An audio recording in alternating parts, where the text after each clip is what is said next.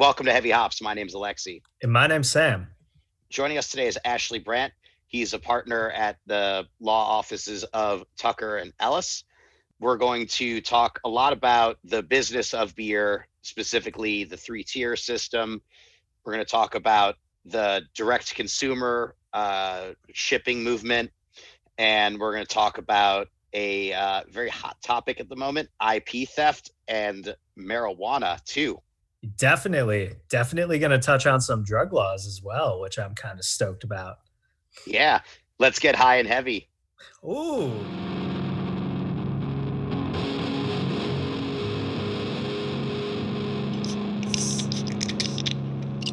Ashley, welcome to Heavy Hops. We're so glad to have you today. Awesome, guys. It's good to be here. Yeah. A lot of really exciting topics today about different worlds of the alcohol industry, the three-tier system, and different movements that have occurred or maybe been exaggerated as a result of the pandemic.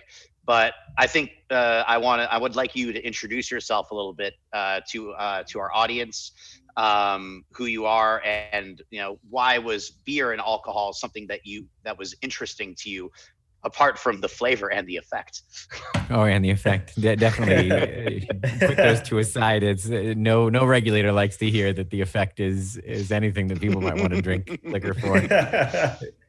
Now, I'm an attorney here in Chicago. I work at the law firm at Tucker Ellis, and I specialize in alcoholic beverage law, which deals with a whole panoply of fun and interesting topics. Everything that a regular business has to deal with, laid on top of a regulatory scheme that is it doesn't know which way it's going, because people can never wrap their heads around the puritanical streak of not wanting to agree that it has some effects and people might want to drink it for those effects, and to the idea that we want to foster business and this thing makes so much money for the government by way of taxes that they refuse to really come together on an idea about what a common sense regulation would be. Mm-hmm. Yeah. So I got into it by virtue of having an interest and having friends who were already brewing and already dealing with things. And then I had a few opportunities at the places I worked with to get involved with some larger manufacturing companies, people that made the big spirits that sit on the back of bar shelves. And they needed someone to help with the regulations and someone to help with the trademarks and someone to really get down and dirty and learn what they needed to know in terms of selling across different markets in different states and around the world. And I was in the right place at the right time and had a young man's interest or a young person's interest in wanting to learn something fun. And so it was a lot of late nights and reading, and it still is a lot of late nights and reading, but I never lose interest in it. I always enjoy seeing what people are changing in this day and age, not just because of COVID, but because of an opening of restrictions. And I think the boom in craft, there are so many different things happening that these statutes are changing constantly. And it's just amazing to watch it happen. Mm-hmm. Let's set up this conversation a little bit and get into, because the way that alcohol moves and is sold in this country is pretty unique compared to other consumer products. Specifically, we have a three-tier system where the breweries make the beverages, or there are companies that own or operate a number of different breweries, and they sell those beers to a distributor, the middleman, who then sells that product to retailers, be it the bars, the restaurants, and today we're seeing proliferation of online stores, which is a little different than other products. In some states, you can, as a brewery, sell directly to restaurants, which is something we have in Illinois. Some states we don't. There's a bit of variation from state to state. Can you lay out a little bit about how this system came about to be in the first place, and how and why it sort of survived in this manner to this day? Absolutely. So this is a fun, a fun course in how and why we have that 3-tier system. It dates back to the time before Prohibition, when what was going on was a desire to sort of regulate alcohol and make sure you could tax it, and then also try and keep undue influence out of bars, because there were things that people call it an evil, and one of those evils was what was known as a tied house, where the brewery actually owned the bar and basically rented everything to the barkeep, supplied the barkeep with the beer, and the barkeep's job was to sell it. And from the historical records we have, a lot of people say these places were nuisances. They did a lot of stuff. They were places that you would go on your work break. You would cash your paycheck there. You would have your lunch there. They were meeting halls, and they performed a lot of functions. But in telling the tale of why we have a 3-tier system, the major ill that people focus on was that they proliferated drinking and weren't inclined towards promoting temperance, because barkeep makes money by selling more beer, which pays the rent. So Prohibition came along, and then when we repealed Prohibition, no one wants to get into the nitty gritty of it, but Nelson Rockefeller was still around and had a commission that put a few minds together, and he wanted that commission to issue a report. The report still exists, by the way. There's even a policy center that still publishes it if you want to get a copy of it. And the report was basically their way of stigmatizing alcohol and saying, hey, we need serious control. Here's how in other areas they control it. One of the methods is this 3-tiered system. Another method is, what's called a control state, which basically just means that the state acts as the distributor in the 3-tier system. And that policy memo got a lot of play, and a lot of states decided to go ahead and adopt its recommendations as the method for how liquor is produced, distributed, and sold to consumers. And the justification that we get down the line even today is still that somehow this is a necessary system that keeps temperance in line, although courts have consistently struck down temperance as a serious consideration. It's basically a mechanism that evolved because it was easy to collect taxes that way. When you had a world of just paper and needing to have records, and you just have 2 parties exchanging things, they could kind of fudge it.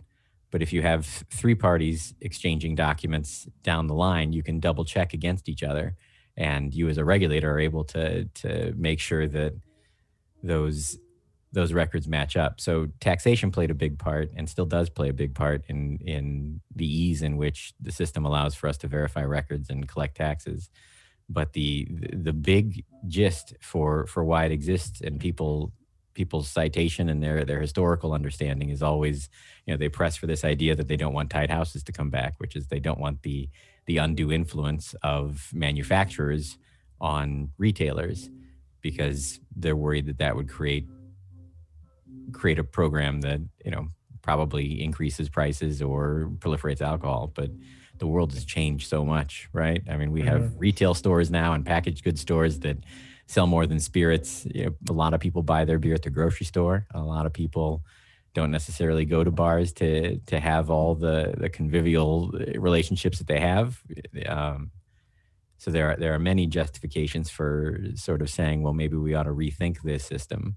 And there are interesting parallels with cannabis, where we have seen now a few states come up with cannabis systems that cut out the distributor tier and allow mix of ownership and to a certain extent even complete vertical integration between the retailers, the dispensaries, and the growers.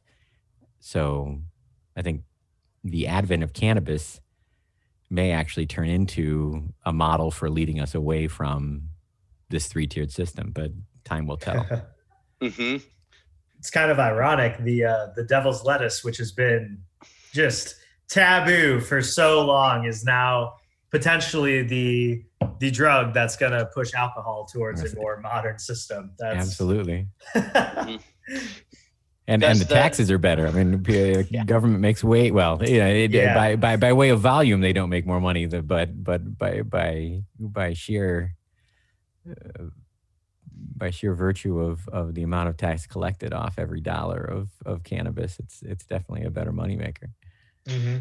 One of the things that we hear about with regard to the tier system as well too, is that large producers can have undue influence over their distributors too.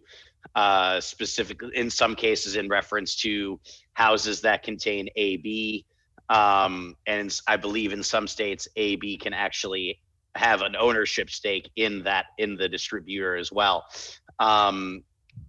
How does this work within or not work within the framing of the 3-tier system to be as it's outset to be? So there are states that basically allowed for AB and other large houses back in the day to go ahead and have ownership. And there are still some states where it exists. Many of those states over the past 10 to 20 years have gone ahead and either forced AB to sell off. I would just pick AB because everybody likes to pick on AB. Have either forced AB to sell off their interest in those distributorships or limited them to never having more than what they had. At the time a law was passed to stop that from happening. In Illinois, we had a big fight over the need for AB to divest from the few distributorships it still had. In Ohio, they still own a few of them, but the law now says that they can't get any more. And many states 100% kept with the line and said, look, you're a manufacturer. We're not going to let you have that interest. And undue influence is the correct term.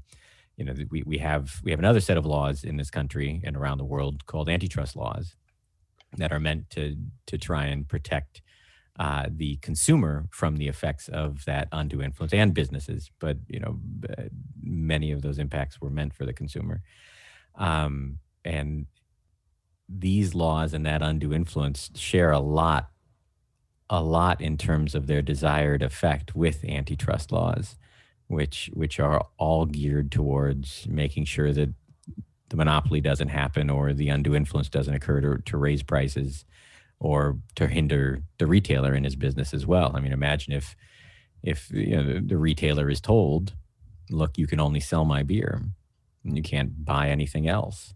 The question is, does the 3-tier system protect that? Or if we had actual laws, and we do have other laws that say you can't do that, and we have antitrust laws as well, is the 3-tier system by virtue of being a law accomplishing that, or is the 3-tier system accomplishing it in a different way? And I think the answer is the 3-tier system is accomplishing it in a different way by keeping that middle tier free and clear of ownership and from retailers and from distributors, so that you actually have the impact of lessening and keeping undue influence out of the marketplace. But my question always comes back to, well, if we don't think the law works, is it worth having the law? Or if we think all we need is to pass a law that says, hey, we don't want this to happen. Why do we go the extra step of saying, well, we have a law that says this shouldn't happen, but we're also going to do this other thing, which keeps you as a manufacturer from owning these interests in these other parts of these tiers. So undue influence hits it on the head, but I don't know what's accomplishing the undue influence, right? Is it the fact that we have the laws that say you shouldn't exert undue influence and talk about what that undue influence looks like and tells you how it's prohibited? Or is it really that we also have this integrated system of prohibitions on ownership that we can actually enforce, that the regulators can enforce, apart from walking into a retailer and saying, hey, have any brewers come by and tried to force you not to carry other people's products? We also have this method that they can apply every time a license comes up, which is to say, we'll check the social security numbers on these applicants and the individuals who own them and see if they are tied to any other of our applicants, and in the wrong tier. Distributors do a good job, and they definitely are out there working for promoting sales and dealing with the system. And my issue has never been that we don't we don't want to investigate and understand whether or not that three-tier system, by virtue of prohibiting ownership between the tiers, is accomplishing it. I've always wondered, do we need to have that in light of all the other laws that actually prohibit the end effect that we're looking to accomplish with that lack of mixed ownership, or that prohibition on mixed ownership. Mm-hmm. Another piece of this, well, for what you were saying as well, that's also not stopped the brother or the wife of an owner of a brewery to open a distributor, right? So it wouldn't stop the brother. Most states would stop the wife. Mm-hmm. Although many states do apply a rule, about reasonableness and funds. So they're forced to go in and actually assess if the spouse has their own money and earned it from their own source, and no money was given from the other spouse who has the source at the wholesaler level, then a lot of states would allow, if you could actually show and go through you have to go through a hearing, show that this money was separate, that it's something the wife does separate, that the other spouse does separate, and that they don't exert influence over the other person, that you can get that to work. So that there are a myriad of issues in the application of this, but as a general principle, we have this no spousal ownership, but as a rule of practical application, if you could actually show that you didn't get any money to start up your distributorship from your spouse, a lot of states would allow you to do it, and then quite a few states just say no, spouse relationships out. Brothers usually allowed, sisters usually allowed, even most times children usually allowed. Although some states do investigate until they are certain that the child did not have money from the parents to start the distributorship, that they'll go ahead and do it. Mm-hmm. Another thing that is particular to beer is the notion of franchise rights and the duration that franchise rights dictates who can sell what, where, and for how long. Can you shed a little bit of light onto how franchise rights play into the three-tier system? Yeah, franchise rights are kind of a carve out from the Clayton Act, although one wonders whether or not they would be an antitrust violation, because a lot of different distributors get together and say, hey, I'm not going to, I'll only distribute this Budweiser product in this territory, and I'm not going to distribute it outside of that territory. And I'm going to agree with my other Budweiser distributors in the state, or if I'm on state borders, across the state borders, that we won't sell into others' territories. And those rights are usually enshrined, although sometimes they've been challenged, and those challenges have usually failed at the federal level. Those rights to have that behavior where you basically agree to an exclusive territory, which is, to sell the beer, and exclusivity is no one else gets to sell it in that same territory. Those are usually enshrined in state laws that sort of countenance this behavior and ensure that there's no competition within that specific territory that you've carved out for the product that you've just agreed to get, which is what we term a franchise right. Although in actuality, many of these statutes assert and say, look, this is absolutely not a franchise, because there are a whole host of state franchise laws that come into play and that they'd be forced to abide by if it really was the grant of a franchise, which are, sort of other exceptions to antitrust principles and exclusive dealing and territories. So we use the term franchise right, and really it is in the, I guess in the Webster's dictionary sense, it is a franchise, but in the legal sense, we try and say it's not a franchise, because that has a whole bunch of other implications. The word franchise, though, for these franchise rights dates back to well before there were really franchise rights that were given out by statute. So that franchise is basically an agreement that you've got exclusivity in a territory for a brand, and no one else gets to sell it into that territory, which is interesting, because it means that if I want to buy it, no one's going to compete for my business in that territory except retailers. So if a retailer wants to buy it, no one's going to compete for the retailer. He's got to get it from one source. She can't get it from another. Hmm. Yeah, I remember this being a thing when even PBR was franchised out into like if we were buying it in the West Loop, it was who was it, Glun's Yeah, so or the map was split between different wholesalers. Is that so in some parts of Chicago, for example, you could buy PBR, you bought PBR from one wholesaler.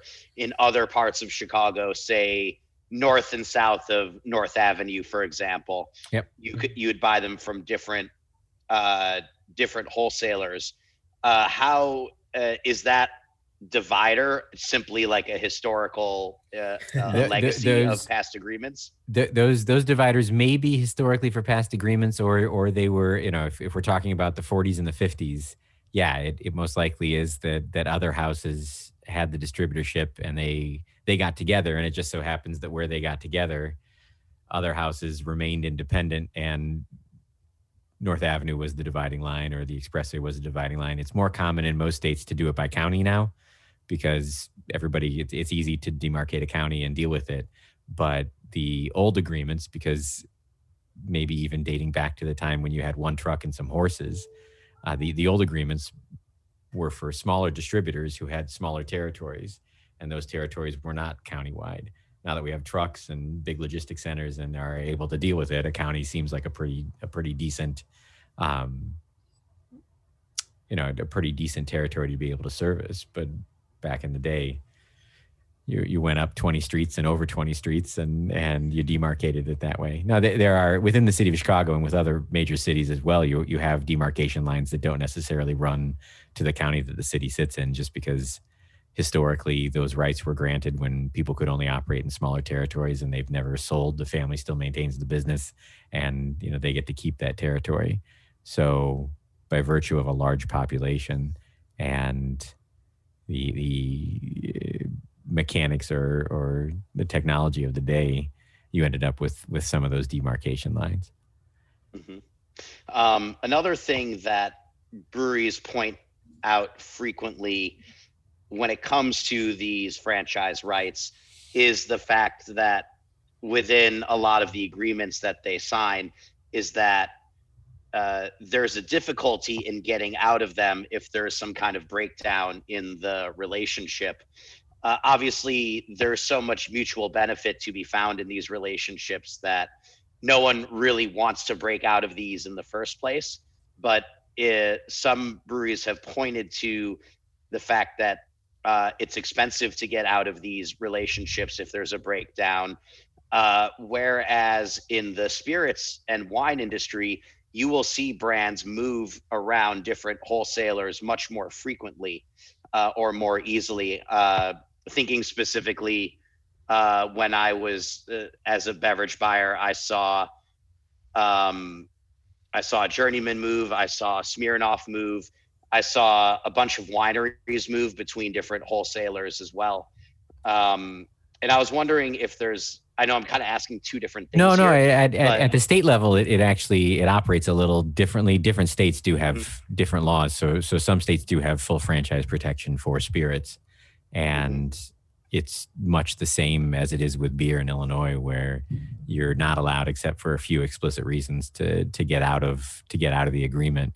And then from the other aspect, many distributors go ahead and negotiate for and include in their spirits agreements where they don't have franchise rights, or in their beer agreements where they might not have franchise rights, the same clauses and understandings of exclusive territory and a buyout right and termination only for a certain set of activities or deeds that would allow for the franchise to terminate. Back to the initial part of that question, though, the interesting thing about the evolution of these was really that brewery consolidation came first. Big brewers then were able to exert some undue influence on distributors, and distributors said, because they were the small mom and pop operations, hey, wait a minute, I don't want this. I can't afford to have you not sell to me, and I can't afford to have you breach the contract. So they had very good lobbyists who went in, and in many states, the franchise laws run in accordance with pretty much what the exclusive territory agreements were of the day.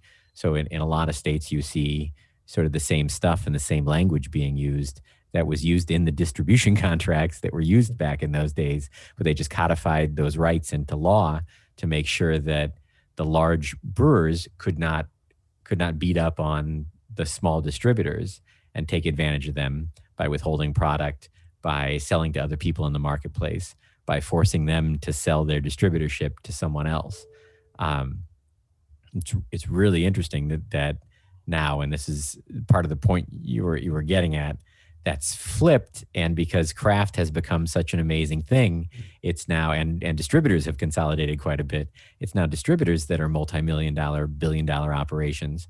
And it's small craft brewers who find themselves in the odd position of being bound to contracts and by law that was meant for a different power balance, drafted solely for that power balance. It was not drafted to say, hey, the small guy in any situation gets this set of rights and the big guy gets this set of rights.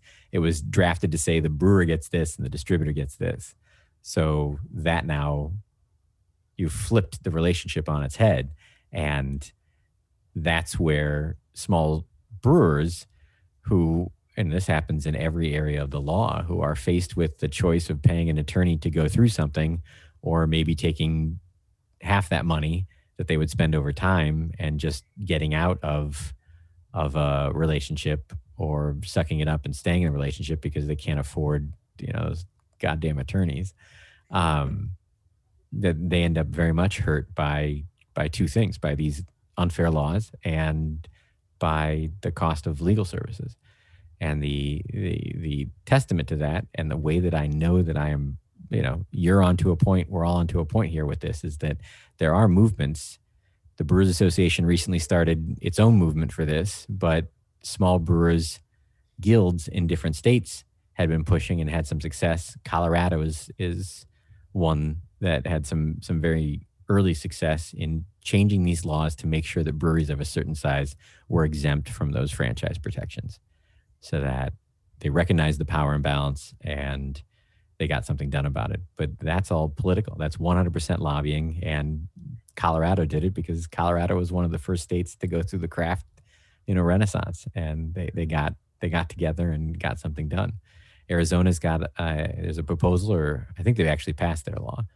I know the proposal's been put up in Illinois. It hasn't gone anywhere and it won't for a while. But as state brewing operations, craft brewing operations grow and become more evolved, their lobbying efforts and their recognition that it really is all about how state legislatures treat us and what we can get done with the state legislature. We'll see these things hopefully change across the board, because everyone recognizes that it's not fair to have the small guy have to sign away his entire operation and distribution to one person, and then to not be able to do anything about it because of attorney's fees and a power imbalance if something goes wrong or isn't going his way, or if he has a problem. I mean, even to try and address a real problem means you still got to go in and sue and deal with things.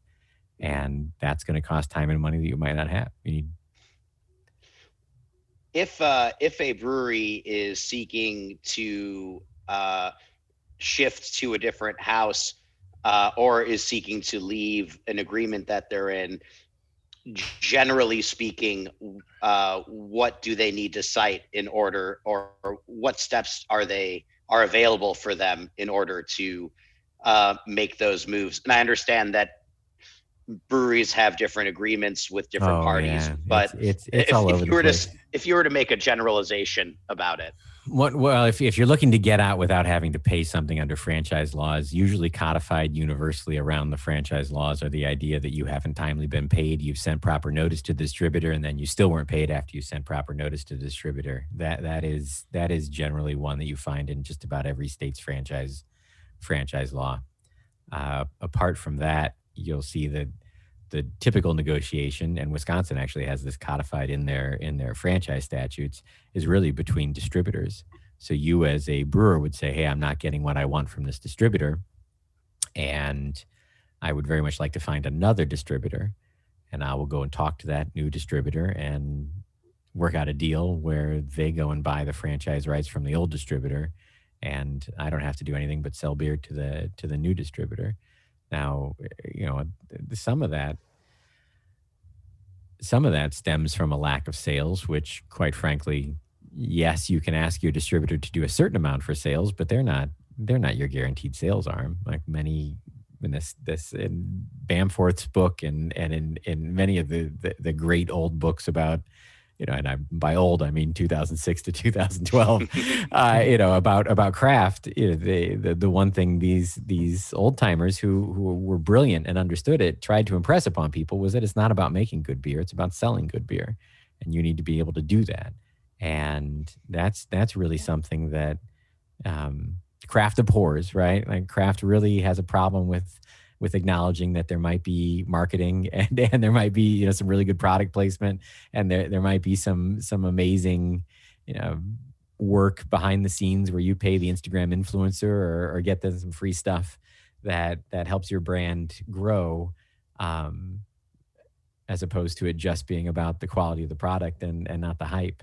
But a lot of times, and I it's two sides to everything. I see many times craft brewers who want to leave. Some have real grievances with distributors doing bad stuff or not promoting even in the way they said they would.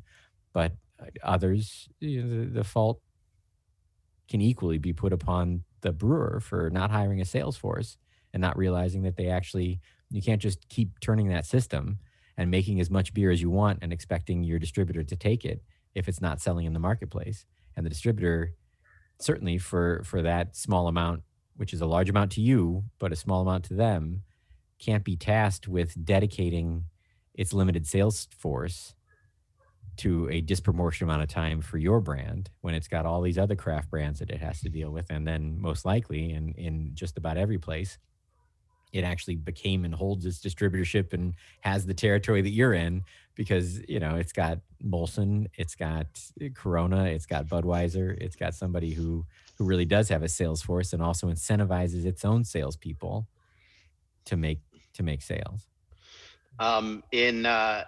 With that, when a wholesaler goes out of business or decides to sell a portion of its portfolio to another company, is that another exit opportunity for breweries? To illustrate this example a little more clearly, in Illinois, a company called Breakthrough Beverage decided to sell its beer and cider portfolio to another wholesaler called Lakeshore Beverage that owns that is an AB house, but also has a very large craft business as well. So could those brands from Breakthrough go to other wholesalers where that sale isn't exactly intended? That's a good one. In some states, it is very much your easy out because that transfer might allow you to 100% get out. In other states, it's nuanced because the statute says something along the lines of, you're going to approve this unless you can show that the new distributor doesn't meet your reasonable standards for selling beer, and you need to have put into a contract or somewhere throughout the history of your operation around the state or around the country shown and described what those reasonable standards are. You can't just come up with them the minute you hear there's a sale and try and say, well, these are my standards, even though you can't show to 12 people who might be on a jury judging you, that you've applied them in other places. And in some states, it is not even an out unless you've negotiated the sale and the right price to the distributor who is going out of business or trying to sell the brand rights off. So for the most part, the majority have that middle road where, yes, you're going to have to go wherever they want to assign you, unless you can show somehow that they don't meet your standards. And that's what Illinois got. That's typically also when you get into negotiating these agreements, basically what the agreement will say in any decent sort of franchise relationship here, which is, we understand that you may sell part of your business. One, so long as it doesn't affect our business, that's fine.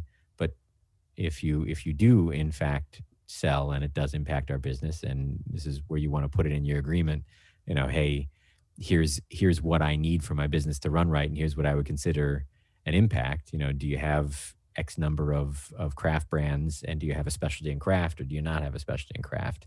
Do you have a sales force that deals with and is trained in quality control? Do you have a sales force that knows how to sell craft versus just selling macro? If you draft the agreement the right way and show in the contract that those standards are ones that you want to have be determinative in this situation, should it come up in the future, then you're on a much better footing to go ahead and press for it when it happens. But by and large, the thing that occurs is that you don't really have much rights. Now, the difference is what that amounts to under the law most times is that they do have to take an assignment of the old contract. So if you've got a pretty good old contract with your old brewer, you can sit back and say, look, I'm not going to sign a new contract with you. You're free to exercise your rights under the law and take the old contract that you might not like, or that has some provisions in it for incentives that I might be entitled to that you don't want to pay. And if you don't like that, you're free to let me out of my contract. But you'll find that the practice is the new guy comes along and says, hey, let's negotiate a new agreement. Sometimes that's good for you. Sometimes you as a craft brewer might be able to turn around and say, this is fine and I'm willing to go with it. And you really don't have a choice in going with it, but you can try and get some incentives out of it and say, look, I know you just paid some multiplier for my stuff.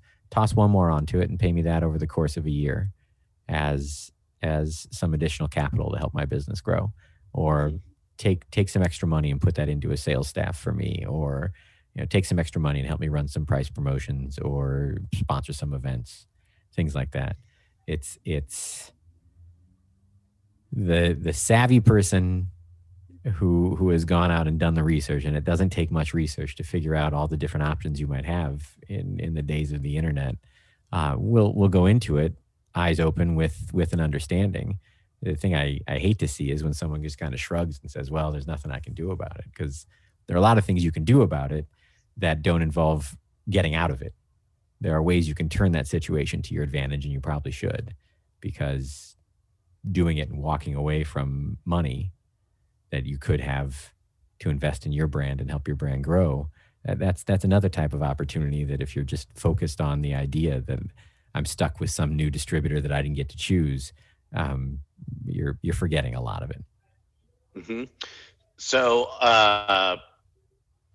so much of the importance is in the initial deal that a producer makes with a wholesaler, and the complexion of their relationship could change over time based on how successful or unsuccessful a brewery is with that wholesaler. And hopefully an ideal situation for a brewery in a situation where their rights may be transferred to a new wholesaler in the event of a sale of that wholesaler is that they've grown enough to be able to come to a new and more advantageous agreement that's reflective of where they are now.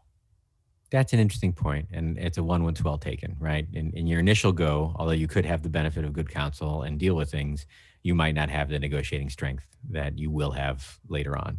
And that's a real problem. And it's interesting because from experience, I can tell you that the deals that a brewer has cut in its home territory and its home state as it was growing are way worse than the deals that it cuts when it goes into another state, eyes wide open, has the years of experience under its belt, and understands what it wants and what it can get from negotiating with, the 4 to 5 distributors that exist to deal with its products in the territory.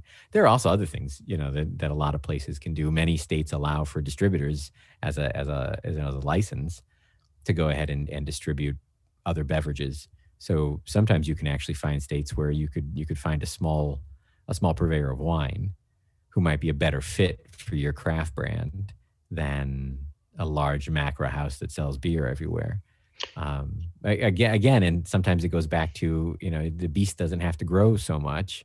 And if you're continually making this beer, but it's not selling, perhaps the trick is to invest in sales and press for it, and not simply look for another state to try and expand into, hoping that, there'll be demand there. Mm-hmm. And we definitely see in Illinois very small wholesalers that I would imagine probably don't operate with the same extent of franchise obligation that, say, Founders would with Lakeshore, for example. If we're talking about a brand like Untitled Arts operating with a very small wholesaler, we could say like a very mom and pop wholesaler. That's another type of arrangement for a very small producer, is to go with someone that's actually your size as a wholesaler, correct? And maybe you have you're in a better advantageous situation because you're a different size fish in a smaller pond.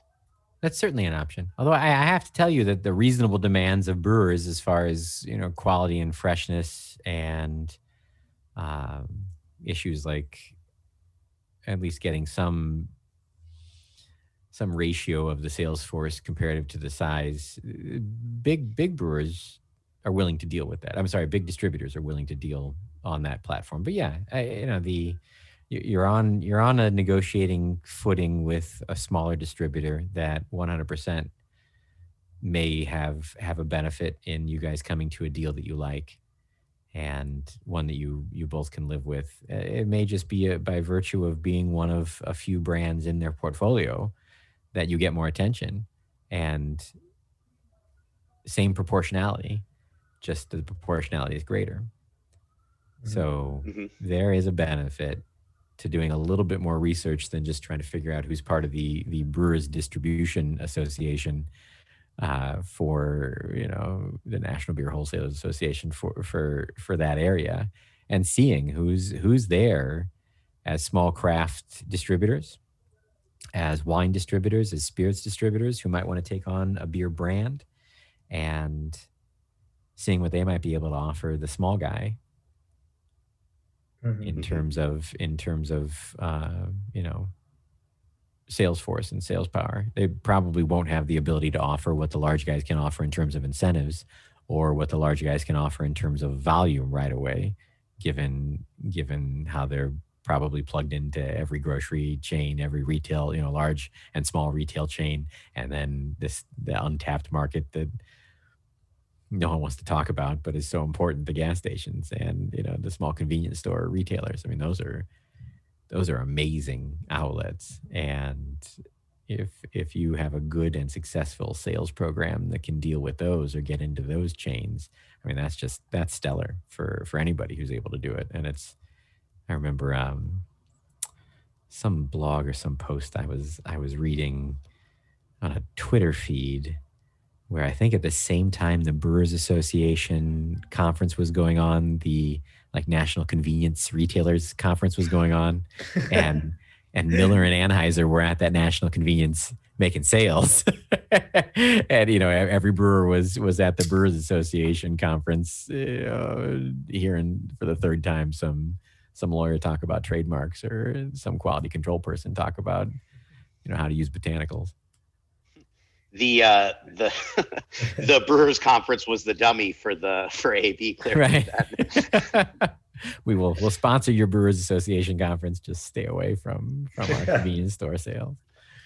Another thing I wanted to jump into before I do this, actually, what are we drinking? What is I see you're drinking something, Ashley. I see you're drinking something, Sam. What are we all drinking? By virtue of how I know you usually start out this way, I went out today and made sure that I had a good stock of what was my grandma's favorite beer, this Brown Lef. Oh, fantastic. She's Belgian, so it was always one of these weird things in our house growing up, that there was always this other weird stuff with the foil on the top that the grandma would let us taste from time to time.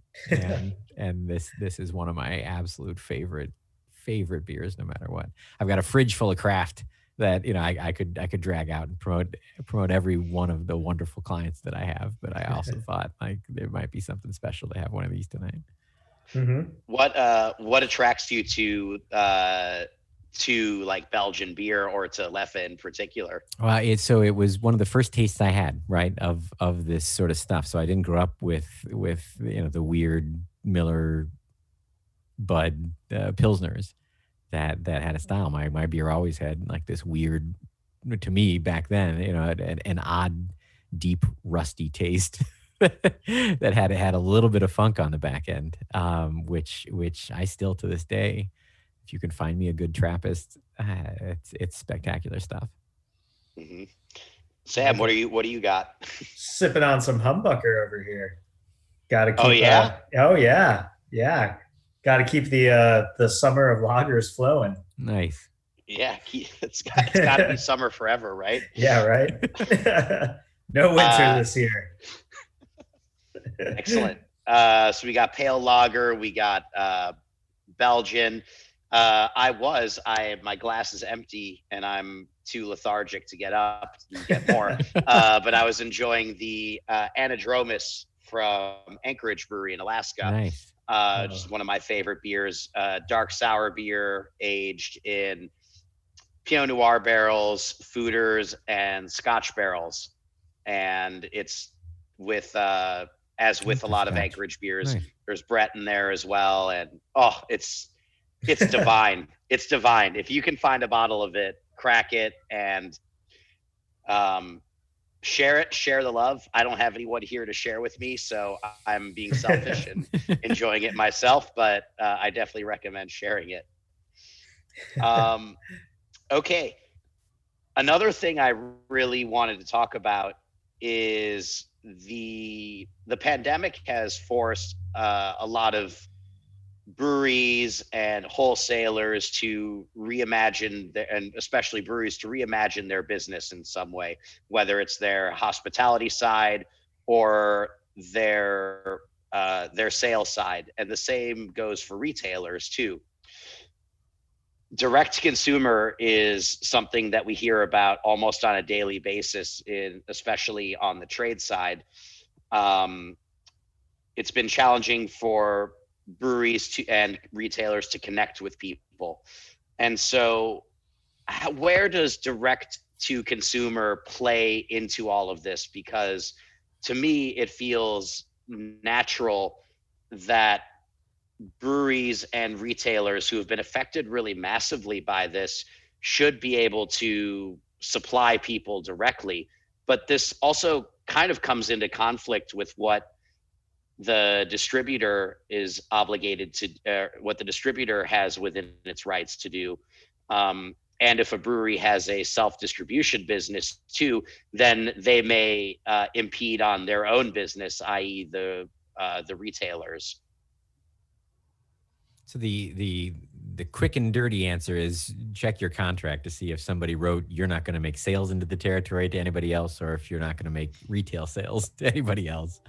Or, quite frankly, if you had smart carve-outs that said, yes, if we're allowed to do direct to consumer, we'll do it. Look, direct to consumer is very hard to do.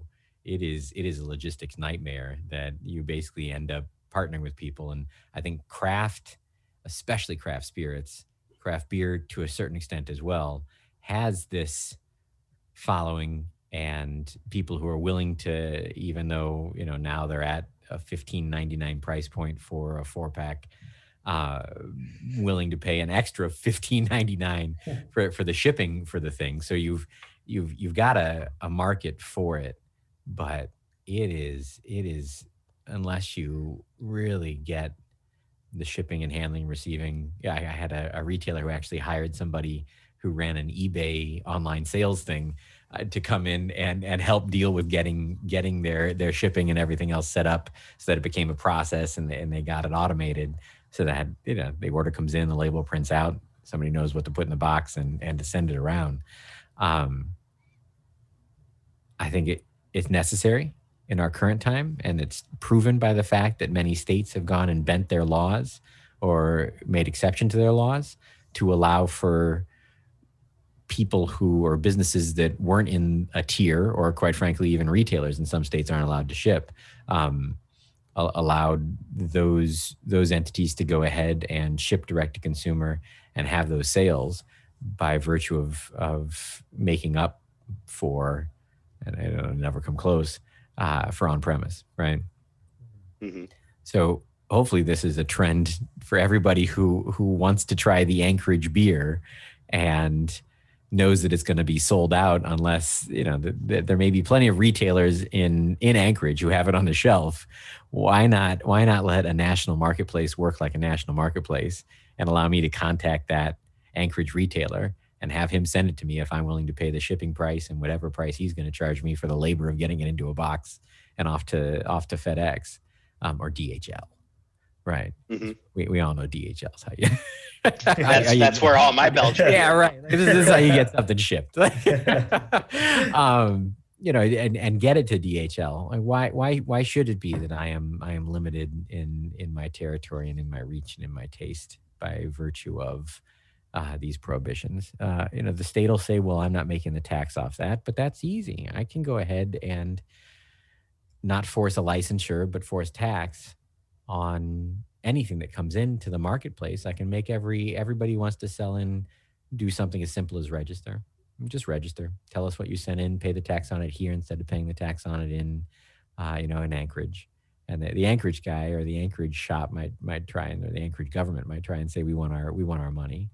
To this point, wine really beat everybody to this, right? Wine has always been a small commodity, consumer-driven product that those wineries understood what they needed to do to get around the system and have been bending and changing those laws since the 60s and 70s to make sure that direct-to-consumer can happen so that they can have the imports and get them across the country from one centralized location in New York or California, or that they can be a small California winery and sell small batches and small volumes direct to consumer, because that's where their money's going to come from. They're not going to sell all that wine in California, and it's not as if they need to go and find retailers in every state this way. They can actually not have to worry about where demand is. Demand comes to them. Mm-hmm. That's a little bit different because spirits and beer had, and you said it right off the bat, had stronger distributor lobbies that think, well, hey, if this is something that exists, it's going to eat so much of my cake that I don't want it to happen. And that's another sort of false myth about false myth. Right. So it's that's another just so story that people come up with when they try and think about economics without actually looking at the data, because most of these direct to consumer sales are not going to chop into the bread and butter or even the cream of what the distributor is doing, which is getting it to bars, getting it to restaurants, getting it to retailers where people buy it at retail. These are individual one-offs and single things that enthusiasts want to try and get, and that market is not satisfied. Those people aren't buying. I mean, it's not like I want the Anchorage beer, but I go out and I settle for some junk from Southern Illinois. I'm just not going to go buy the beer from Southern Illinois. If I'm targeting what as an enthusiast I want for my direct to consumer, it's not like I'm replacing that with something else. Mm-hmm. With a lot of the emphasis that has been put in the craft beer culture is not just supporting the retailers, but supporting the brewery directly as a consumer. Go to the tap room, go spend money there, participate in events there. Is what we outlined in relation to wine selling directly to consumers far off from where we can go with breweries selling product directly to consumers, as opposed to retailers selling product directly to consumers, regardless of where they are on the map? Wine and spirits have the added benefit of longer shelf life. So the need to get freshness, that's a difference. They also have different properties when it comes to the type of shipping. So spirits I can ship and not worry too much about refrigeration, right? Wine, I really want refrigeration or at least temperature control, but I don't necessarily I don't need it so long as I can show it's not going to go above a certain temperature, which may or may not be easy given the method of shipping. Beer's a little harder, in that it needs to be fresh when it gets out, so it needs to be kept cold or should be kept cold to be it. But I think all those models, from especially wine, are excellent. Excellent. There's no need to reinvent the wheel. Those are excellent statutes that could be just repurposed for beer. There's absolutely nothing that would hinder the commodity. I would, and the reason I bring up the freshness control and everything else, that I would love to see the statute actually mandate that my stuff get here fresh. I know that's not going to happen, but the idea that wine can do it but beer can't, I don't think that's a good one. I see people bring up these things as ways of trying to differentiate between the commodities, but it's a bottle that you're going to ship and it's filled with stuff, or even better, it's a can that you're going to ship and it's filled with liquid. Getting it direct to somebody is in the quantities are the same amount of alcohol. It's not as if, people are going to order tons and tons and cases and cases. You're probably going to order 2 4-packs and have it shipped. You're going to order 2 bottles and have it shipped, or 1 bottle or a case. As far as where we could be progress-wise in Illinois for a brewery to have the ability to ship directly to a consumer, how far or close are we in that, and what would it take for that to be an ability for a brewery? Well, we would need to codify what just happened for COVID, which has been an allowance for brewers with on-premise retail shops to function like other retail shops in Illinois, to allow for delivery and shipping. Well, no, delivery. And these are terms that people threw around and I don't think used the right way. But so retailers in Illinois, people who are packaged goods stores and people who are restaurants, have in the state statute the ability to ship and deliver alcohol to anybody in the state. There is no limitation on how you can do that. There's no limitation that says, not by common carrier. You have to have your own employees do it. There's no definition, even if they were to use the term common carrier, of what common carrier means. The thing that happens with most brewers is that they don't go and apply for and get a separate retail license. They wouldn't be allowed to get one from the state. So that state retail license that lets retailers go ahead and ship and deliver direct does not allow.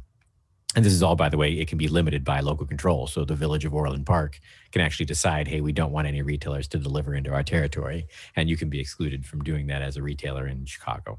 But most municipalities allow for it. So the issue with manufacturers is that they have the allowance to run a tap room, tasting room, brew pub, whatever it is.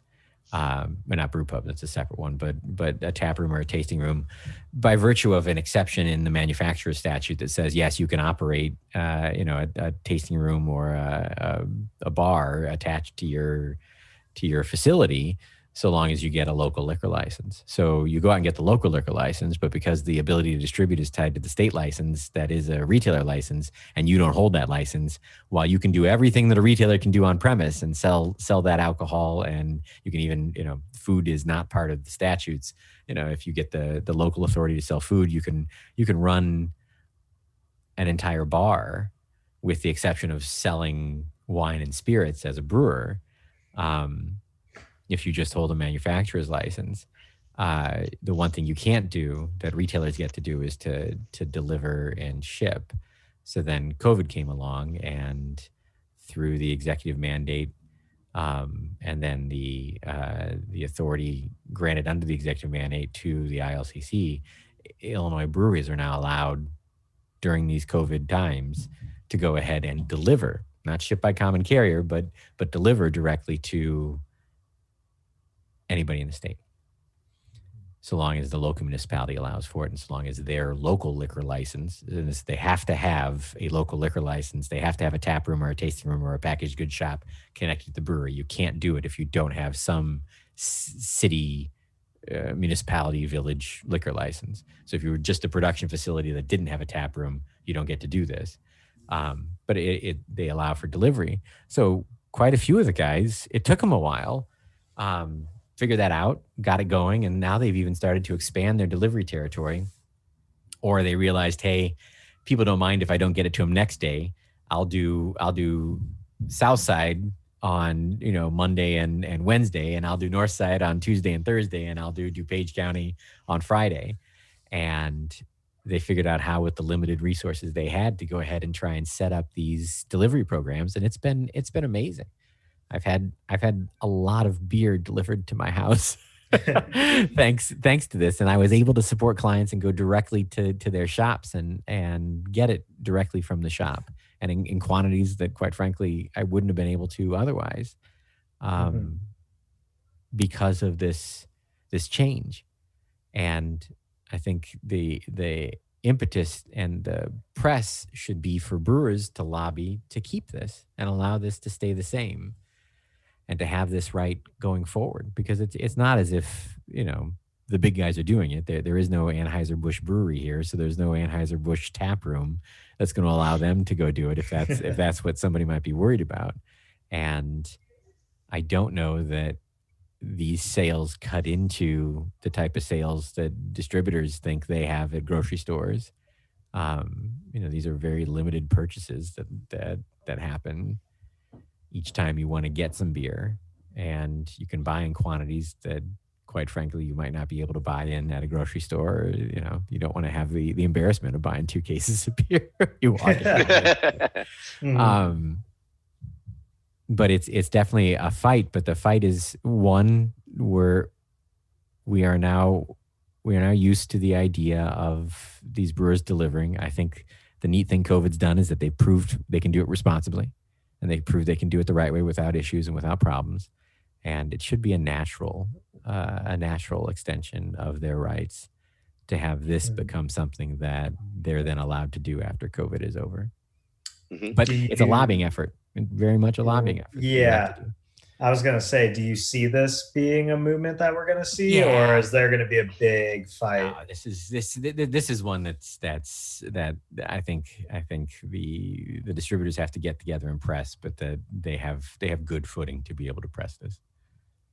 Mm-hmm. And they should press it. Quite frankly, this is something that I've always argued about brewers. The brewers have this grassroots organization with every brew pub and every tap room across the state. Just put out little cards on the bar that say, hey, we've got this initiative. It's X number bill, 452.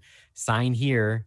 We'll take it. We'll put a postage card on it and send it to your congressman, your state representative, or your state senator, or we'll send it to the governor and show them. And by the way, here's a mural in our tap room or in our tasting room or in our brew pub that you can post on Instagram with this hashtag to support us and show, or Twitter, and not to leave Twitter out,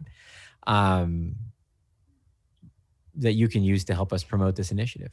I mean, these are easy things. Brewers have this, they have an actual space in every, each place that they're located where they could hold an event to have their state senator, or they're not now, but at some point in time, have their state senator, have their state rep come by and do a fundraiser, or come by and just meet people and see if people want to make donations. The savviness and the awesomeness that the Guild is, the Illinois Craft Brewers Guild is doing, is helping educate brewers, I think, about this stuff and getting them to think more along the lines of, we don't need to put up with this. We can actually fight it, but we have to be organized, and we have to have some concerted effort to fight it. Mm-hmm. What would the Illinois Craft Brewers Guild's perspective look like if they did want to fight this? Well, I don't represent the Guild, and I don't speak for the Guild, but I'm willing to guess that mm-hmm. their perspective is that their brewers want to have this. I mean, you would poll the brewers, and if it turns out this is an initiative that they like, that they think they're making money on, and they really want, I would think that the Guild would back them. But that's mm-hmm. a question for the Guild. Get them on the show. Yeah, we will next week, right? All right. I mean, I think that this is a fantastic time, and breweries can really continue to build and expand on the one-to-one relationships that they have with customers too. And I think that there are breweries that have been successful in maintaining these relationships that have otherwise been complicated to foster or continue because there is limited business that they can do out of their tap room. And especially over the winter time, I think that people do really want to support the breweries directly. And on the other side of it as well, to kind of tie a bow on this direct consumer discussion, I think a big part of the role that a good craft beer retailer plays, looking at the retail tier, is that you follow a store as a tastemaker. They like you get interested in what they sell. Thinking of like a place like the Beer Bazaar or the Beer Temple, Yeah. or Bottles and Cans, like they are influential in what people drink. And what is the or they people in other states, because the internet is somewhat of an equalizer, should people in Iowa, should, if they go to the Beer Temple when they come in Illinois, shouldn't people in Iowa be able to buy beer from the Beer Temple because they get a certain level of service from them? Or is that underlooking interstate commerce? Well, that's a statewide issue. That's a national issue that does implicate interstate commerce and stepping on Iowa's toes for the thing. I would argue, yes, everyone should shop at the Beer Temple, and two, in addition, if anyone from Iowa comes and wants to then purchase from the Beer Temple and have them ship it, that Iowa can maintain the tax revenue that it wouldn't otherwise get by having the sale happen, by having Illinois give up the tax revenue and have it go to Iowa, or by having Iowa grant a limited and reasonable priced license for people who want to do this, to make sure that you're registered in Iowa and that you are set up to pay the taxes so that you can go ahead and ship to Iowa and just pay the taxes direct as the Beer Temple in Iowa and have it done that way. There's absolutely no reason, provided the product is made under a national imprimatur, which it is under the Federal Brewers Notice, that somehow you should be limited to those selling in the state, when there's really no question that there are no problems with doctored or adulterated beverages coming from retailers when they're made by national brewers or by craft brewers. There are all these horribles, this parade of horribles that the people who want to fight this retail outlet expansion and retail sales into other states sort of drag out. One of them is taxation. And the truth is we can set it up. You can offer a limited license. You could even offer a registration, or you could just pay the taxes directly, but tax isn't an issue in the day of internet commerce. Everyone else seems to figure out state taxes. They're actually, if you use any number of online sales platforms, they have it built in. They know exactly what it's going to be, and it'd be easy for them to then input into their systems what the local liquor taxes are, for you to be able to figure that out and for it to get paid. The other is, this notion of, well, we as the state regulate quality and control, and we can't guarantee safety, and they don't actually perform any of those activities. They're not out looking for counterfeit alcohol, and they're certainly not out testing alcohol to see whether or not it's counterfeit. And then it turns out that when they file briefs or try and argue against these things and try and present evidence of adulterated stuff, most of the examples come from out of the country, which are just ridiculous given the TTB standards and the FDA standards and all the whole host of regulations that any food manufacturing facility have to deal with in any state. So I am not convinced that there is any reason, apart from protectionist measures for distributors and potentially for in-state retailers as well, because an in-state retailer doesn't want to lose the business when it also, in this instance, has a monopoly, at least within the state as compared to out of state, to not let these retailers go ahead and ship direct to consumers in other states. I don't see the justification for stopping it. Absolutely. Apart from that, that it hurts the business interest of the people in the other state, which is exactly what the Commerce Clause is supposed to stop from happening. You're not supposed to pass a law because you're worried about competition out of state. Mm-hmm. Let's look at another topic we've seen a little more come about in Twitter sphere and in the world of beer, and that is IP theft and the use of consent, what I would call consent and collaboration versus IP theft. We've seen small breweries both opting strong branding from companies that are much larger than them, as in some cases a nod, or making a mustard beer. And we've seen collaborations between two small local companies where there is consent. Yeah. And I'm kind of curious as to, say if I were to make a beer with Reese's Pieces that I wanted to have little Reese's Pieces on the label, for example, and it's a one-off beer. I don't plan on making it again. And I don't want Nestle or Nabisco or whoever. Is it Mars? I was trying to think of who makes Reese's, right? one of those very large companies that have more money than I ever will. Is that do you see that happening? Hershey makes Reese's, just definitely. Hershey's, okay. Is this fun or is this a problem? It's fun, and it's also, I don't think it's really a problem, but it is potentially trademark infringement. It's potentially copyright infringement. It's potentially trade dress infringement. Look, when I talk about it, I usually give the best intent to the Star Wars fanatic who owns a brewery, and that they're trying to pay homage by putting Vader on the front of the thing, but they don't have the permission to put Vader on.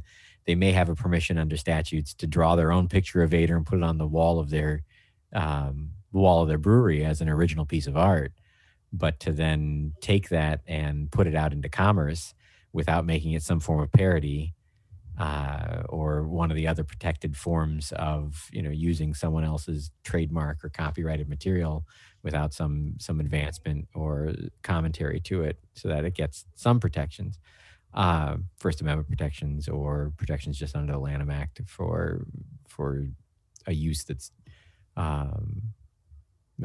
outside and done for a specific purpose, like an educational message. You in your Reese's Pieces example, right? You could go ahead and make the Reese's Pieces beer and put on the back that one of the ingredients is Reese's Pieces.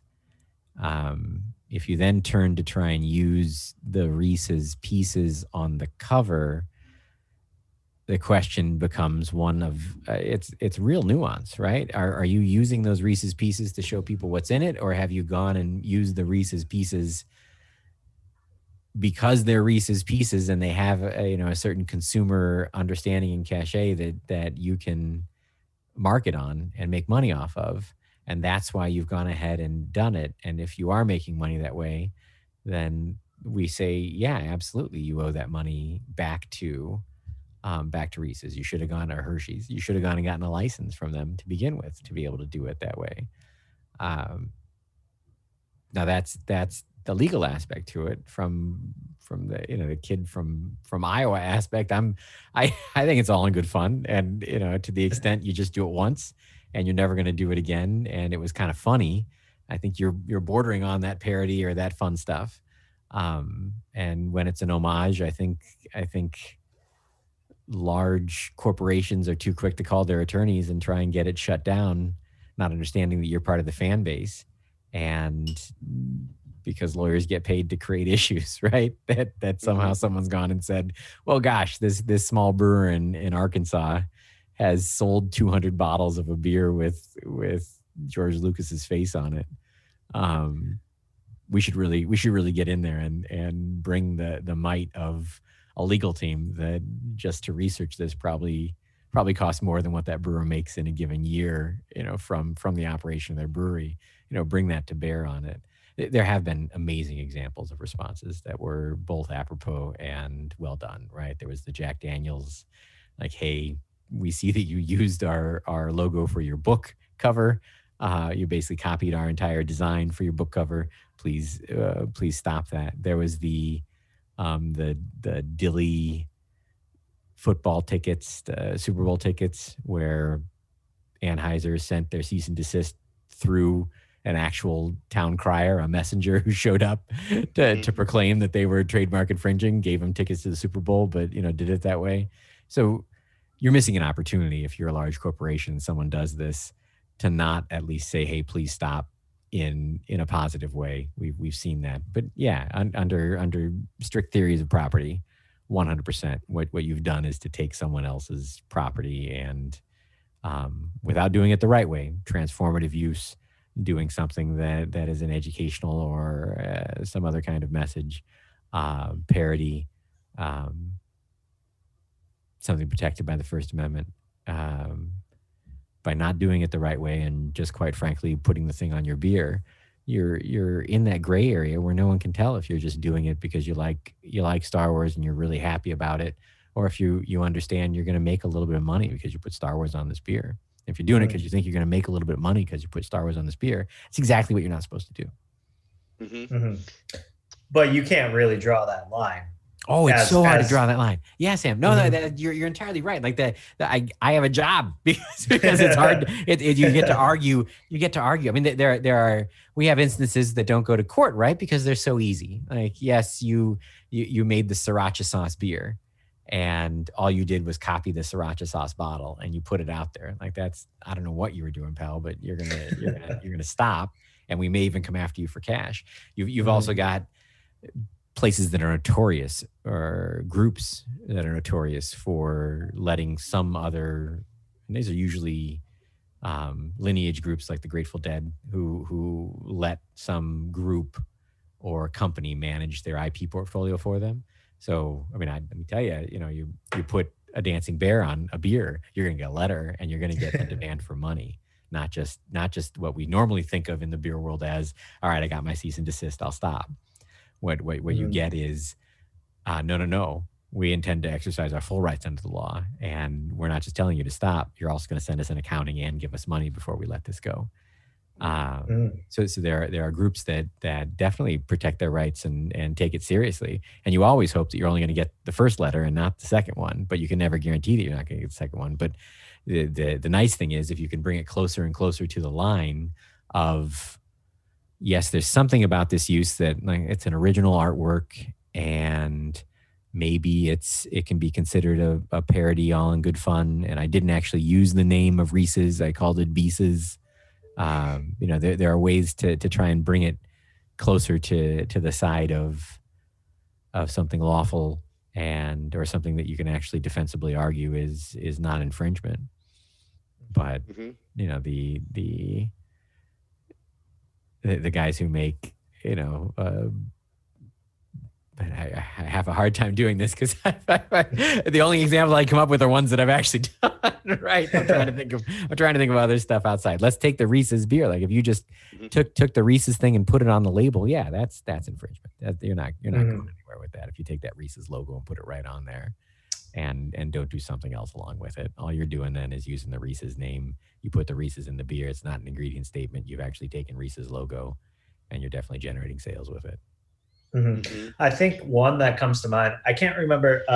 It was a pastry stout that I think it was a California brewery made, and they used that lady from the Great British Bake Off show. What's her name? Either way, her name was on it, and they sent a huge cease and desist, and it was a whole ordeal. And they ended up they still kept her name in it, but they made a parody off of it and basically ripped on her. But they couldn't do anything legally, the Great British Bake Off, because they turned it from something that was a sincere, like, homage to Her name is going to bother me. And then they turned it into a parody. Nice. Which I thought was hilarious. Beautiful. And that's the whole point, right? Parody should be funny. or a scathing critical commentary, right? It probably turned more into that. But funny is definitely an aspect to it, and quite frankly, the funnier you are, and the less likely, and the reason we consider it important, typically we assert and understand that the more funny you are, the less likely it is that anyone would take you seriously, that you're actually trying to associate your product with this for sales, that you're trying to trade on their name as opposed to making fun of them. Another brand from California that comes up a lot in these conversations is Stone, and they're somewhat aggressive about protecting a number of different either image like logo marks or use of things like Stone in the names of other breweries. Is that too much? I can only think of one lawsuit that you're referring to. Okay. That is the big one they've been engaged in, and they haven't been faring too well because it's a pretty common word to be used and tossed around, and every piece of evidence that they've tossed out there is sort of tangential, and the idea that Molson or Miller is really had some nefarious intent is just kind of outlandish, because Keystone existed. And shortening Keystone to Stone is, I mean, that's natural. I mean, that's 100% something that you would think about doing at some point.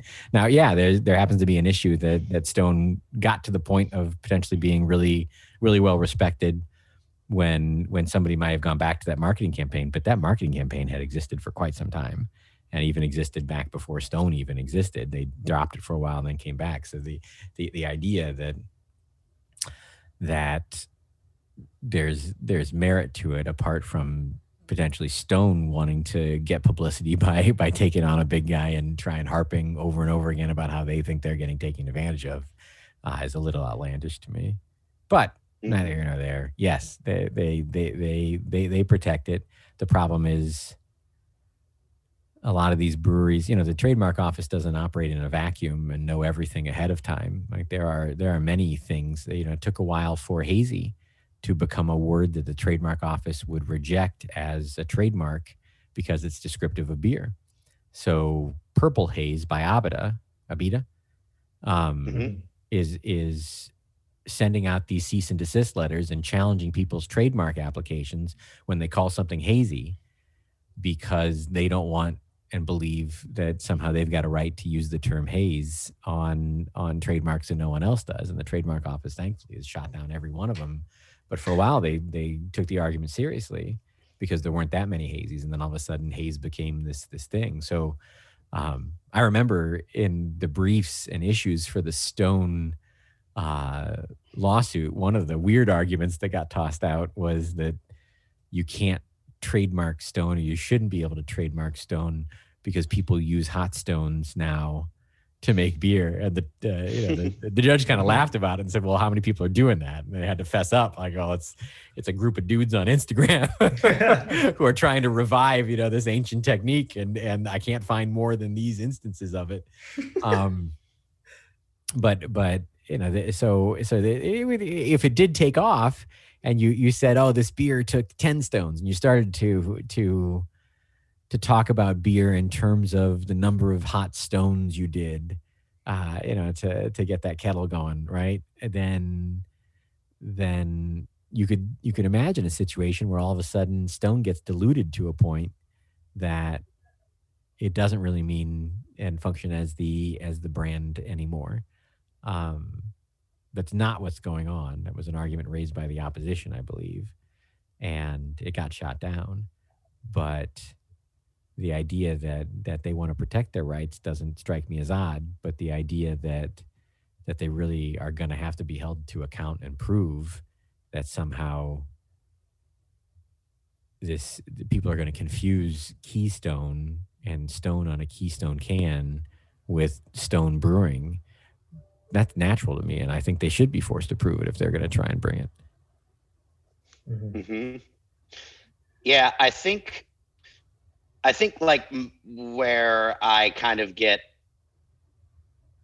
wrapped up with the IP theft or IP situations is a little less in the theft or lack of theft or whatever we want to call it, appropriation or homage. I think it's more in the question of what does this say of originality? And I think that there's a little there can be originality in critique and potentially in homage, but this is not just a couple of breweries that are making these beers. I feel as though it may be because sometimes I get wrapped up in the Twitter sphere and they have a disproportionately loud voice, but they do exist, and I don't really think that they're going away as terms like collaboration become wider, and we see Laffy Taffy beers and things like that as well. And the evolution in a longer trend from beers like, I remember Southern Tier's Creme Brulee Stout, for example.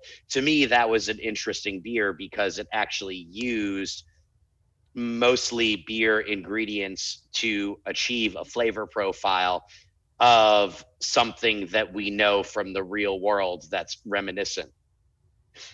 And now we've gone from that in a certain way to beers that have creme brulee in them, or that may have a specific brand of item in there with some nod of the marketing to it. I suppose, and we can have an open conversation about this, is that what's happening to originality with all of this? I think that there's a shift. Mm-hmm. Wait, that's not an original idea, or that because you're trying to come up with recipes, formulas that.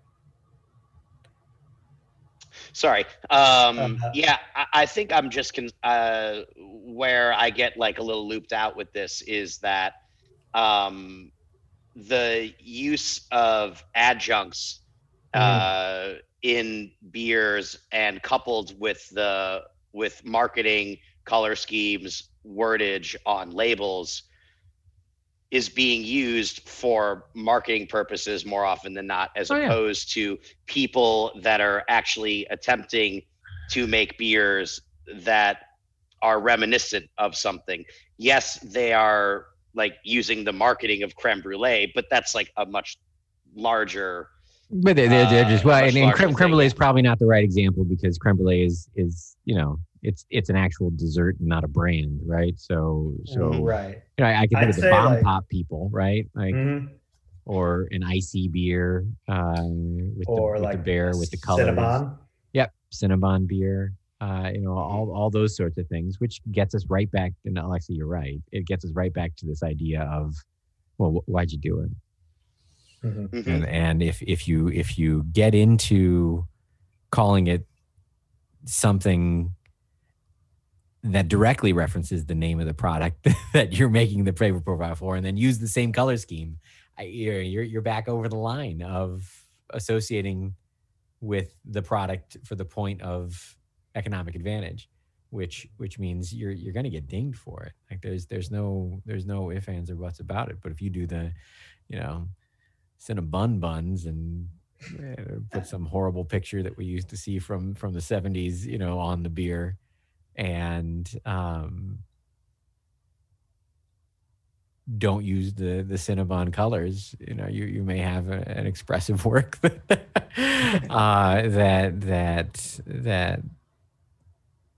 doesn't get dinged, and if you get taken to court, doesn't get held as being something that isn't protectable, right? Yeah, absolutely. I think that some of this is also informed by a shift in the values of consumers too, and people respond differently to beers that have the marketing the marketing being precise and reflective of what's in there and reflective of something that they can immediately recognize, Right. versus something that may be more vague, but versus something that may be more vague but is reminiscent instead of evocative. But there's there's a distinction in what you're talking about between flavoring and the actual marketing, right? Like, Mm-hmm. how heavy is the icy going to hit me in this beer? How heavy is the sriracha going to hit me in this beer? How did you get the sriracha? How did you do it? Did you have, were you blending and mixing? Were you just adding sriracha? Did you take the sriracha spices and come up with the right thing?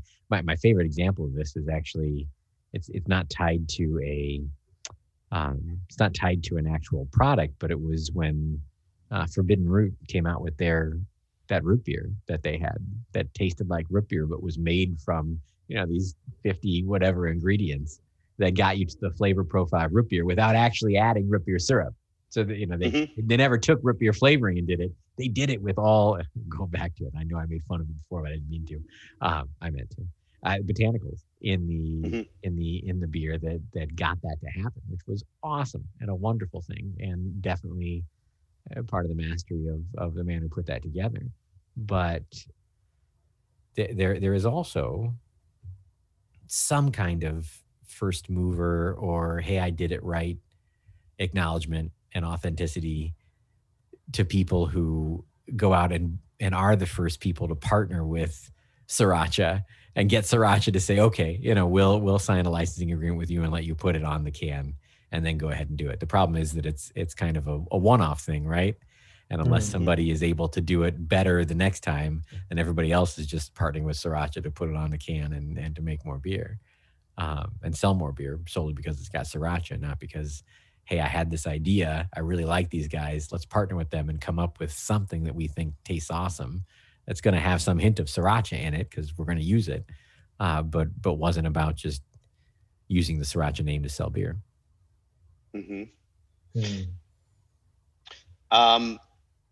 Another area that you have expertise in is the marijuana industry, and we touched on it a little bit as maybe a precursor to where the 3-tier system could end up in the future. Sweetwater was recently acquired by Afria, a firm in Canada, and I was just there are a couple things that were interesting about this to me. One was that presumably Afria sees a great opportunity to produce products with THC or with properties that can be sold in the U.S. as soon as it's federally legal, and also in a brewery that's large and has capacity and has a great retail distribution setup, specifically in places that aren't like dispensaries but that are actual stores. Sure. I wanted to know if you think that we're going to see more of these kinds of things in the future, and what was sort of unique about this deal from your perspective. I think how much was the price? Was it 100? It was, I think, 300. 300. So million. The pricing was interesting to me because it's, we're getting back down to levels where we're no longer seeing these crazy pie in the sky and potentially unjustified prices for breweries, which is interesting. This is something that's going to take off. We haven't yet had the ability to really experiment and try out and figure out emulsification and how we want liquids with THC to interact with, what we want from them, how we're going to party with them, how we're going to, enjoy them, how we're going to responsibly consume, these things. But it's a market segment that doesn't exist, and you hit it on the head pretty much because, it's a food combination. And, for CBD, not THC even, we don't even yet have guidance from the FDA about how we put that stuff into if we have their offering of guidance that people can comment on and deal with, but it's still, you're not going to ship these products across state lines, or you shouldn't be, although many people do. Direct to consumer, by the way. Yeah. DTC. The notion though of THC, which is a different beast when it comes to cannabis regulation, being mixed in with liquids. I mean, I didn't even see my first chart until about a year and a half ago that it sort of explained to me how it is THC mixed in with a liquid would take you up and level off and bring you down much faster than an edible, and in what kinds of dosages you would have to use to make sure you weren't going crazy, and just what a different experience it is. So by virtue of the fact that it just offers a different experience, we're absolutely going to see it come about and exist, and people are going to want to try it. And I think some people are going to find that they like it much more than, smoking, digesting, eating, taking it in a different form. Mhm.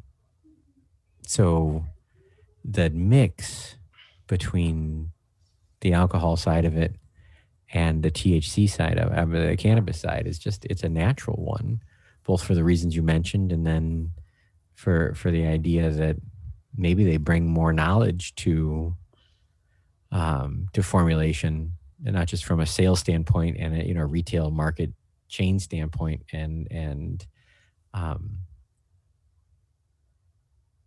the logistics of getting that beverage out there, but potentially even from an understanding of what consumer demand is for flavor profiles, and consumer demand is for how you need to change the product line over and over again, just like you do in craft, to continually keep a certain segment of consumers happy about stuff.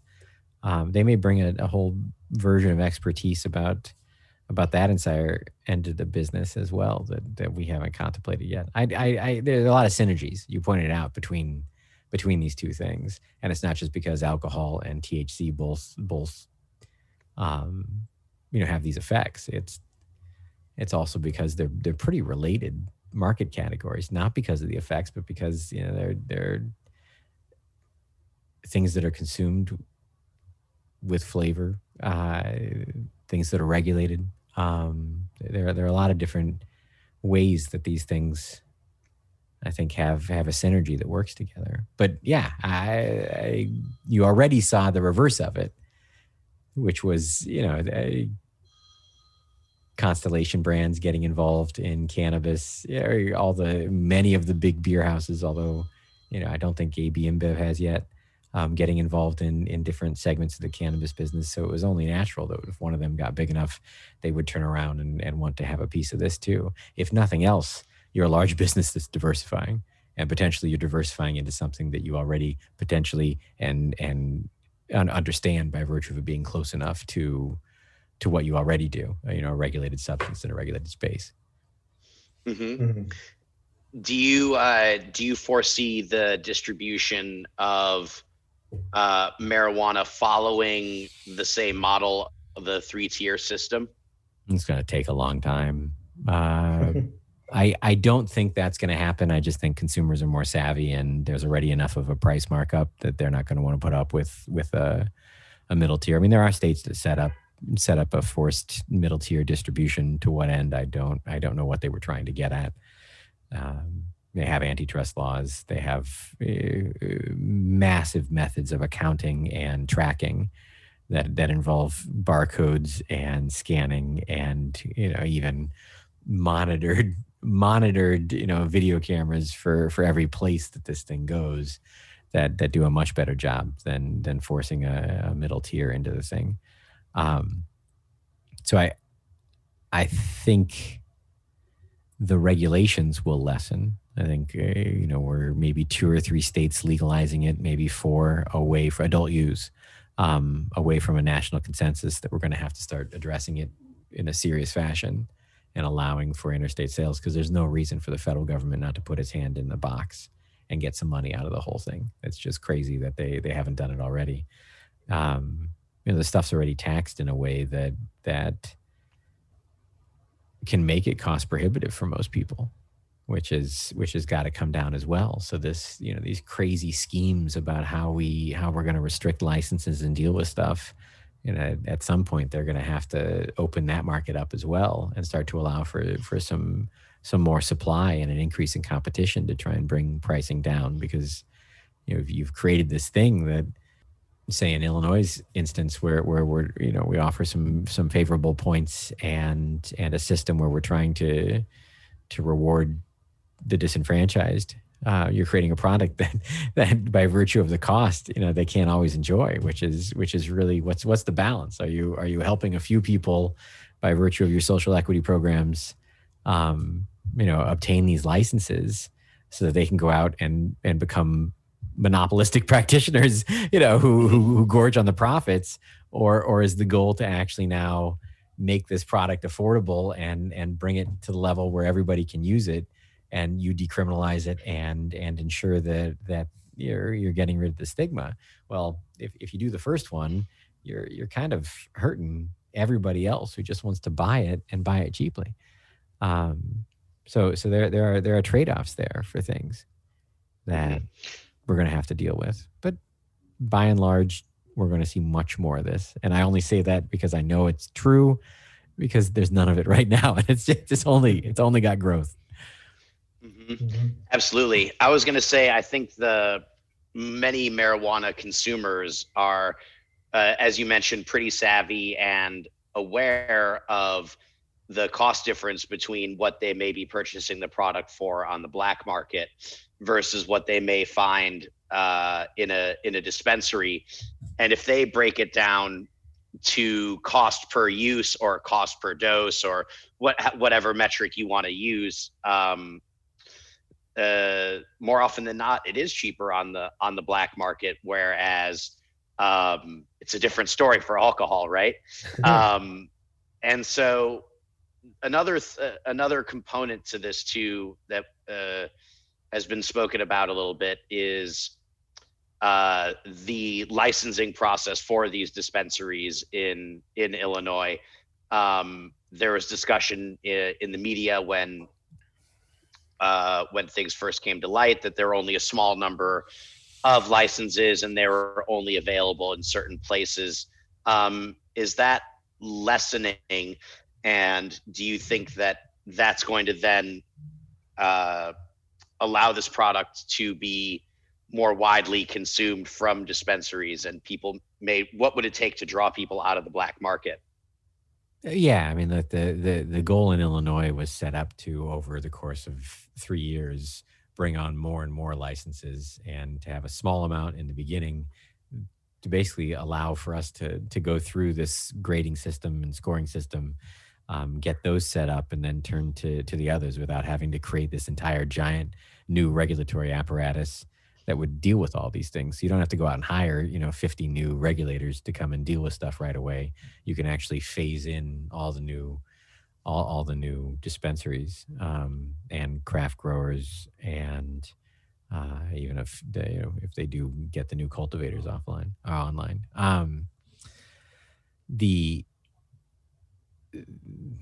The other reason was that, quite frankly, if you're really looking for a system that you're going to reward these licenses to people who have been historically disenfranchised, you want them to have the opportunity to make some money. And by limiting the number of licenses so drastically, you do at least get to reward the people who got in if they were honest about their applications and really are going to be operators, or if they're going to turn around and sell that opportunity, that license for money. By having a smaller number of licenses, you've, by nature of demand, increased the price for each of those licenses. So phasing it in over time means that at the initial outset, and probably even through, I think it caps out at 500, probably even through 500, that you're not gonna have so many that you've really decreased the value of these things overall. I don't know what 500 looks like, right? I mean, right now you're like 55, and so imagine 10 times the number if that works.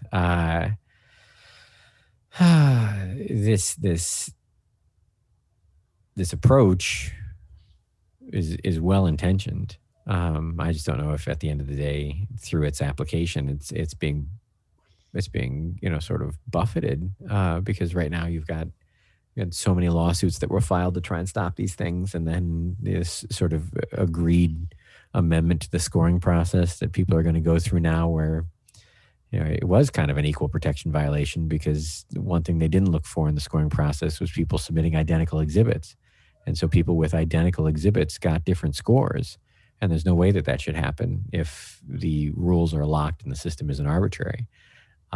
You also had people not getting notices that they were deficient in their licenses. These are all things that I believe the settlement agreement between the state and the plaintiffs who brought the lawsuit that gets everyone who had a deficiency the chance to sort of go and correct it now and try and get into this lottery,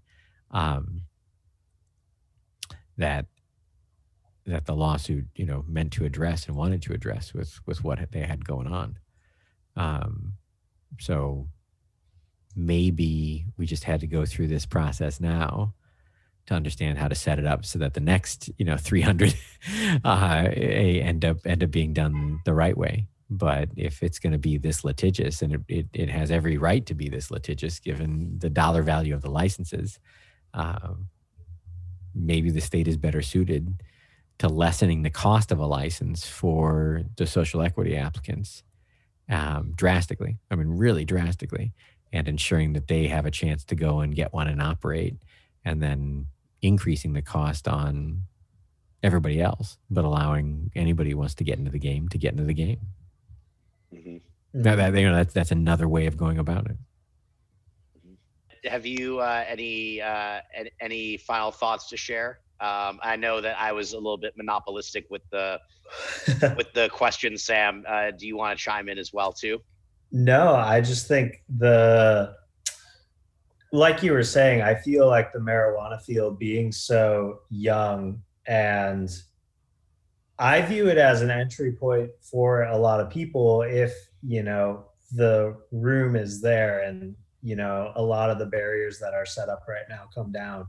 And I just view it as not only good for, local communities, but the government as a whole, for all that tax revenue that would come in. And I hope we see in the next 3 to 4 years just a national, just make it legal. and like Washington too took an interesting stand this election, and they decriminalized psychedelics. And what else? Was that Oregon, right? Was it Oregon? Okay. Yeah, I think it was Oregon. I think Oregon legalized everything. Yeah. Or decriminalized at least everything. Yeah. I mean, I think that's a great step forward. I think a lot of our drug laws in this country are draconian, and they're very outdated. And a lot of alcohol laws are still based on those, a lot of the same principles too, right. All these restrictions that are in place. So for me, I'm looking forward to seeing kind of maybe drugs leaping forward as far as legalization and the restrictions coming down. And maybe, in the next 4 years or 5 years, once the drug laws kind of become less strict, you'll see a broader spectrum of people being able to buy. Like maybe I'll be able to buy Jester King beer and have it shipped with no restriction. Why should I not get Jester King when the guy down the street can buy Coke for? Yeah, exactly. So I think that's my biggest comment. That's a good point. That's actually that's interesting. That's what I'm looking forward to, and hopefully you can draw the line in the parallel directly to or from the psychedelics to the decriminalization of marijuana and people's acceptance. You can also thank Michael Pollan in that book on psychedelics he wrote, right? I mean, that was huge in getting that going and having people recognize the actual health benefits from guided therapy with psychedelics, which is interesting. Yeah. I'm looking forward to that critical mass, which, if nothing else, and people are self-interested, if you have 25 states that allow it, then you've got 50 senators who allow it. And that should hopefully be enough to get you over the hump of decriminalization, if nothing else. So maybe the tipping point has to be 25 states. I don't know, but hopefully it's a little bit less than that so we can get to it soon. Mm-hmm. Mm-hmm. Yeah. Excellent. Ashley, thank you so much for joining guys, us. thanks for having me. This was awesome. On Heavy Hops. Yeah. This was great. And I look forward to having a beer with you sometime soon. Ditto. Yeah. Yeah. All right. I'll Awesome. talk to you. Okay. Sounds good. Thank you. Take care. Yeah. Have a good one.